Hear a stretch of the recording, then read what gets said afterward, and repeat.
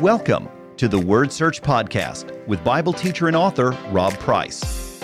Each topic and series on Word Search is designed to encourage your personal journey into the treasures and truths inside the Scriptures. Word Search is produced by RP Media, a leader in faith-based podcasts. Welcome to study number 2 of the Blood Covenant series. This one we're going to call Covenant Revelation, based on a true story. This was the Bible story, Bible tale that really illustrated for me the power of a blood covenant. You can learn the doctrine, you can learn what the terms mean. That's all very, very, very important. But when it plays out over the course of real Bible characters and you see how it works, this is what got me clued into, oh my gosh, I think my life just changed. So I want to share with you the story of a part of David's life. And it's a Bible tale tucked away between, the sling and him becoming the king, between the stone and when he takes the throne.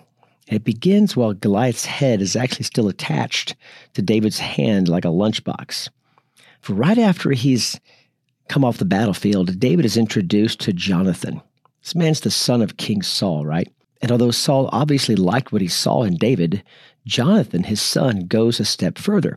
He does something extraordinary with a person he'd only known before as just a young boy whose music soothed the raging heart of his father, King Saul. So let's pick up the story in 1 Samuel 18 and verse number 1. The Bible says, after David had finished talking with Saul, Jonathan became one in spirit with David, for he loved him as himself.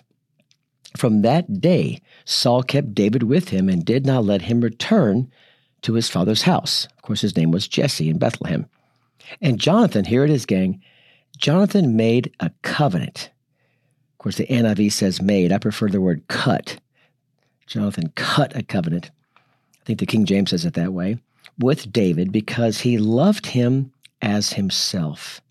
And Jonathan took off the robe he was wearing and gave it to David along with his tunic and even his sword, his bow, and his belt.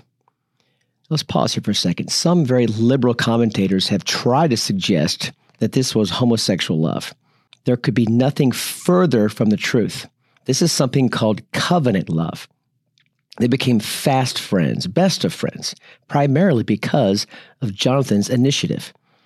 Covenant love does not take a long time to develop once a person shows his or her true colors. It's almost like you could say we use the phrase a kindred spirit, right? But soon after David officially joins Saul's army, the king's heart becomes completely dark. Remember the songs that Israel's women sang about David and about Saul? Saul has slain his thousands and David his tens of thousands.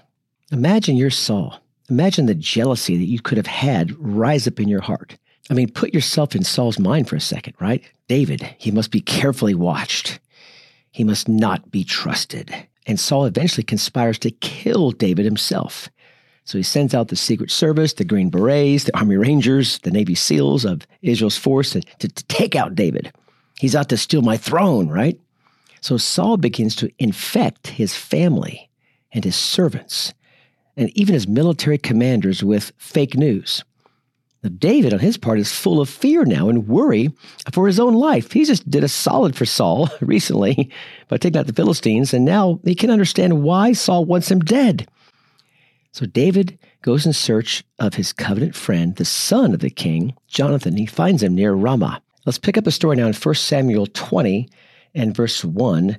Then David fled from Nahoth at Ramah and went to Jonathan and asked, "What have I done? What is my crime? How have I wronged your father that he is trying to take my life?"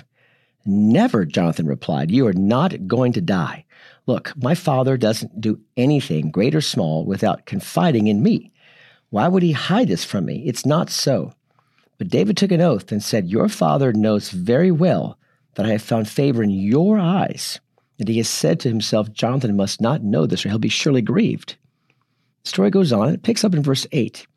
When David begins to appeal to the soberness of his covenant, he says this, "As for you," talking now to Jonathan, "show kindness." Covenant kindness. That word kindness in the Bible is chesed, and it means mercy or loving kindness, the doing, the action, the guts the living out of a covenant relationship. Show kindness to your servant, for you have brought me into this covenant with you before the Lord. And if I'm guilty, then kill me yourself. Why hand me over to your father? And again, Jonathan says, never, never, never. If I had the least inkling that my father was determined to harm you, wouldn't I tell you? David asked, who will tell me if your father answers you harshly? Come, Jonathan said, let's go out to the field. And so they went there together.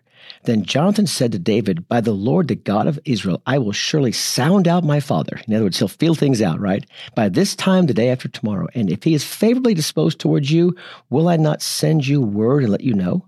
But if my father is inclined to harm you, may the Lord deal with me, be it ever so severely, if I do not let you know and send you away safely. May the Lord be with you, as he has also been with my father. And here it is, verse 14.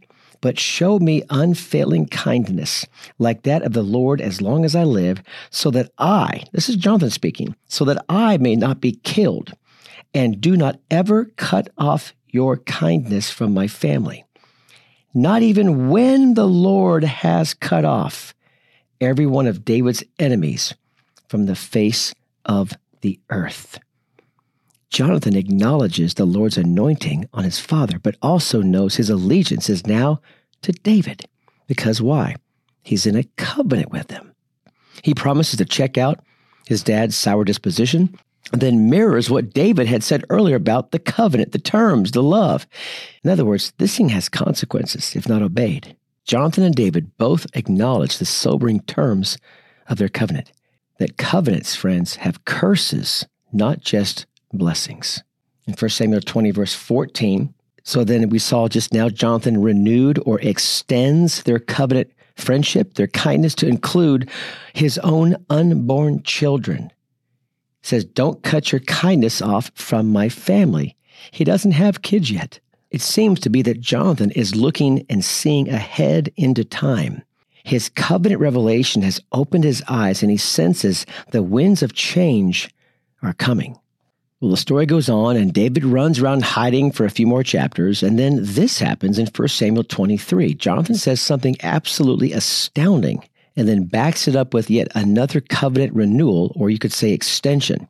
In 1 Samuel 23, verse 17 and 18, here's what it says. Don't be afraid, he said. This is Jonathan speaking. My father Saul will not lay a hand on you. You will be king over Israel, and I will be second to you. Even my father Saul knows this. The two of them made a covenant before the Lord. Then Jonathan went home, but David remained at Horesh. The term made a covenant here is better understood as renewed, as I said a moment ago. They renewed or extended their covenant. But did you see what Jonathan said here? He gives his throne to David. Jonathan was second in line to the throne. He is the oldest son of King Saul, yet his covenant love and covenant revelation has helped him to see that David was God's choice all along. What a humble act of covenant obedience that Jonathan makes here. He's acknowledging that a shepherd boy will be king, and his ability to discern the will of God was required for their covenant to reach fulfillment. They're in a committed relationship, but this takes intentionality within the covenant to correctly live it out. So how do we do that today? Well, you spend time in the Word. You spend time in worship, meditation time, listening time. My good friend and fellow Bible teacher, Leroy Bartell, calls it the nudge. When you're that close to God's Spirit, you can just hear him whisper because you're in tight covenant relationship. So the story continues. Skirmishes with the Philistines escalate, and one day, Saul and Jonathan are both killed in battle. News reaches the family palace in Gibeah in the land of the tribe of Benjamin, and suspicions immediately surface.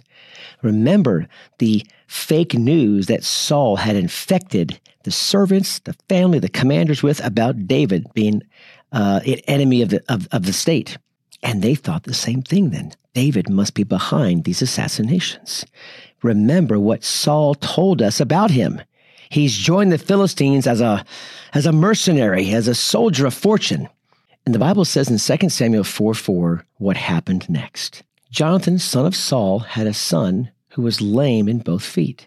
He was 5 years old when the news about Saul and Jonathan came from Jezreel. His nurse picked him up and fled, but as she hurried to leave, he fell and became crippled, and his name was Mephibosheth. So the Bible says here, it gives you the reason why he was lame in both feet is because the nurse went to pick him up. And when they fled the palace, in their haste, they dropped this boy, a 5-year-old boy. A blood-curdling scream pierces the palace. The boy's legs and feet are smashed to the ground, hard paving stones. No time to stop at the emergency room. They have to get out of town now. And the royal family and a small handful of servants escape to a dusty, dry desert village called Lodabar, where he is described in the Bible as being crippled and lame in both feet. The word Lodabar in Hebrew is very interesting, and to me it illustrates the picture of the kind of life that Mephibosheth would go on to lead. It means a place of no life, a place of no green pasture, no words of life. In other words, no revelation word. He was living in a dry, dusty, quiet, dead place. It is in this dead-end town that Mephibosheth is surely told the story over and over as he grows up into young manhood. David, he turned against Israel. He joined the Philistines and took your throne. You, Mephibosheth, you should be the rightful king over Israel. David, he stole everything from you. He's the reason you're a cripple today. And to add insult to injury, the Hebrew name Mephibosheth actually means a son of shame or a shameful thing. Here he is living with no words of life, no revelation word, has no concept that he was included in a covenant before he was born. Remember, Jonathan and David included their unborn children in covenant kindness and friendship. But he instead is raised to hate David. However, for David, he goes on to conquer lands in the next few chapters, expresses a desire to build a temple, yet every day sees a reminder on his own right hand of the covenant with his slain friend David. And David cannot take the pressure any longer. He was quite possibly staring at his covenant-scarred right hand when he asked a burning question inside his throne room in 2 Samuel 9, verses 1 and 2. Let me take you there. David asked, "Is there anyone still left of the house of Saul to whom I can show," here it is, "kindness, covenant kindness to, for Jonathan's sake?" Now, he knew Jonathan had kids. In fact, he may have even met the boy at some point along the way as a youngster. So David knew Jonathan had offspring, and he knew he was then in covenant with them. But remember, they had all fled the palace. They were gone now for years at a time. Yet the scar on his hand burned inside of his heart. You must obey covenant. So he asked the question, is there anyone left? I have to know. The Bible says this in verse 2. Now, there was a servant of Saul's household. You could say a carryover, right? His name was Ziba. And they called him to appear before the king, King David. And the king said to him, "Are you Ziba?" "Your servant," he replied. And the king asked, "Is there no one still left of the house of Saul to whom I can show God's kindness?" And here's where it gets pretty interesting. I'm going to try to illustrate what I think happened here. Ziba answered the king, you see, what had happened was, there's still a son of Jonathan. He's crippled in both feet. In other words, Ziba's saying, don't worry about this guy. I mean, come on. It's quite possible Ziba had tried to hide Mephibosheth from David for years. He was at the palace the day the family had fled. Perhaps he even arranged that safe house for them in Lodabar. Either way, he has to fess up now. Notice again the word that David used, kindness. That means a covenant had been cut. The Bible continues in verse 4. "Where is he?" the king asked. Ziba said, He's at the house of Machir, son of Amiel, in Lodabar." Isn't it interesting? Ziba knew exactly where he was the entire time. I'm convinced he was hiding Mephibosheth from David. trying to protect him. Because back then, when there's a new ruling family, you bring out the old ruling family, the prior king and all his offspring, and you kill him on sight. So Ziba to his defense, is trying to protect this young kid. He has no idea of what's happened years before between Jonathan and David, that David's in a covenant with Mephibosheth by virtue of him being the son of Jonathan. So King David had him brought from Lodabar, from the house of Machir, son of Amiel. It's now David's ability to discern the will of God that was required for their covenant to reach fulfillment. David is compelled to remember his covenant. And the word remember, it means to grab a past historical covenantal event and pull into the here and now its power and its love and its commitment. Bring it into the now and present moment. So before we continue, let's just review again what Ziba was thinking. He's got to be thinking, come on, David, let it go, right? He's no threat. But he also knows that David used covenantal language by saying kindness. It's got to blow Ziba's mind. What are you talking about? A covenant? A covenant with Mephibosheth? You're going to take a two-bit terrorist and pardon him completely and reward him for the life of his father Jonathan? David cries, yes, where is he? Bring him to me. The old King James says that he had him fetched from Lodabar. I like that. He fetched him. The NIV says he had him brought from Lodabar, but sometimes the King James gets it better. So I want you to be Mephibosheth now. Drag your dead legs over to the window as the chariots and the horsemen and the soldiers surround your small, dusty, dry town where you've got no words of life, no revelation, no green pasture, a dead, dusty, dry life. You see the cloud dust now forming around the city. Well, this is it. He's finally found me. He's tracked me down. I wonder who snitched. And he was brought before the king's presence. And anger then melts into utter fear. Remember, Mephibosheth was raised to fear and hate David. So in verse 6, the story picks up. When Mephibosheth, son of Jonathan, son of Saul, came to David, he bowed down to pay him honor. It's like he's in the king's presence. As much as he hated the guy, he was in the throne room, so he bowed down. And David says one word, Mephibosheth. And the Bible uses an exclamation point. He was excited. Your servant, he replied. Don't be afraid, David said to him, for I will surely show you kindness, covenant kindness, for the sake of your father Jonathan. And I will restore to you all the land that belonged to your grandfather Saul, and you will always eat at my table. So let's review what we just read. David senses fear and says the exact sentence that Jonathan uttered to him years before. Don't be afraid. I find that very interesting. The same words his own dad used to talk to David, David now uses on Mephibosheth. Don't be afraid. He then unveils the shocking truth. I'm in covenant with your daddy. I believe at that moment, although the Bible does not say so, I believe he probably pulled back the shirt hanging over his wrist and revealed to Mephibosheth the scar, the covenant scar on his right hand. I'm imposing kindness on you. Take it, man, take it. But listen to Mephibosheth's response. In verse 8, the Bible says, Mephibosheth bowed down and said, what is your servant that you would notice a dead dog like me? The word dead dog in Hebrew means a nobody, a loser. There was such self-hatred inside Mephibosheth's heart.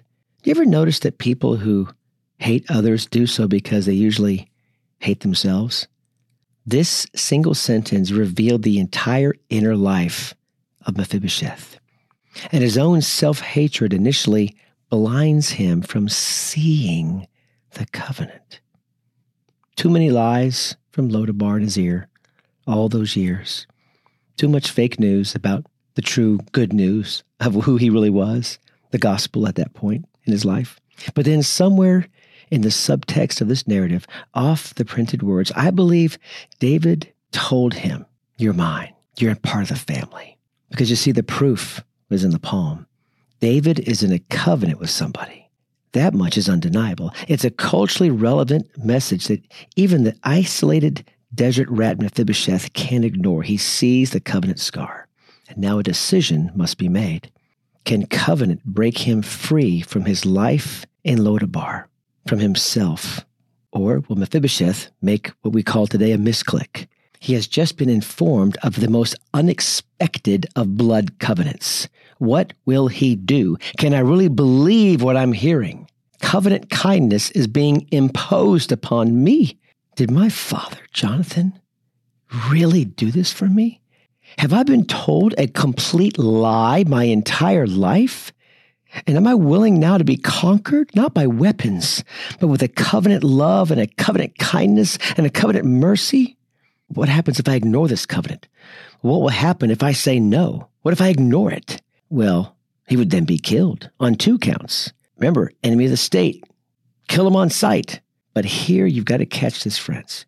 Mephibosheth would have been killed, not because he was just an enemy of the state, but because he would be a covenant breaker. That's right, I just said that.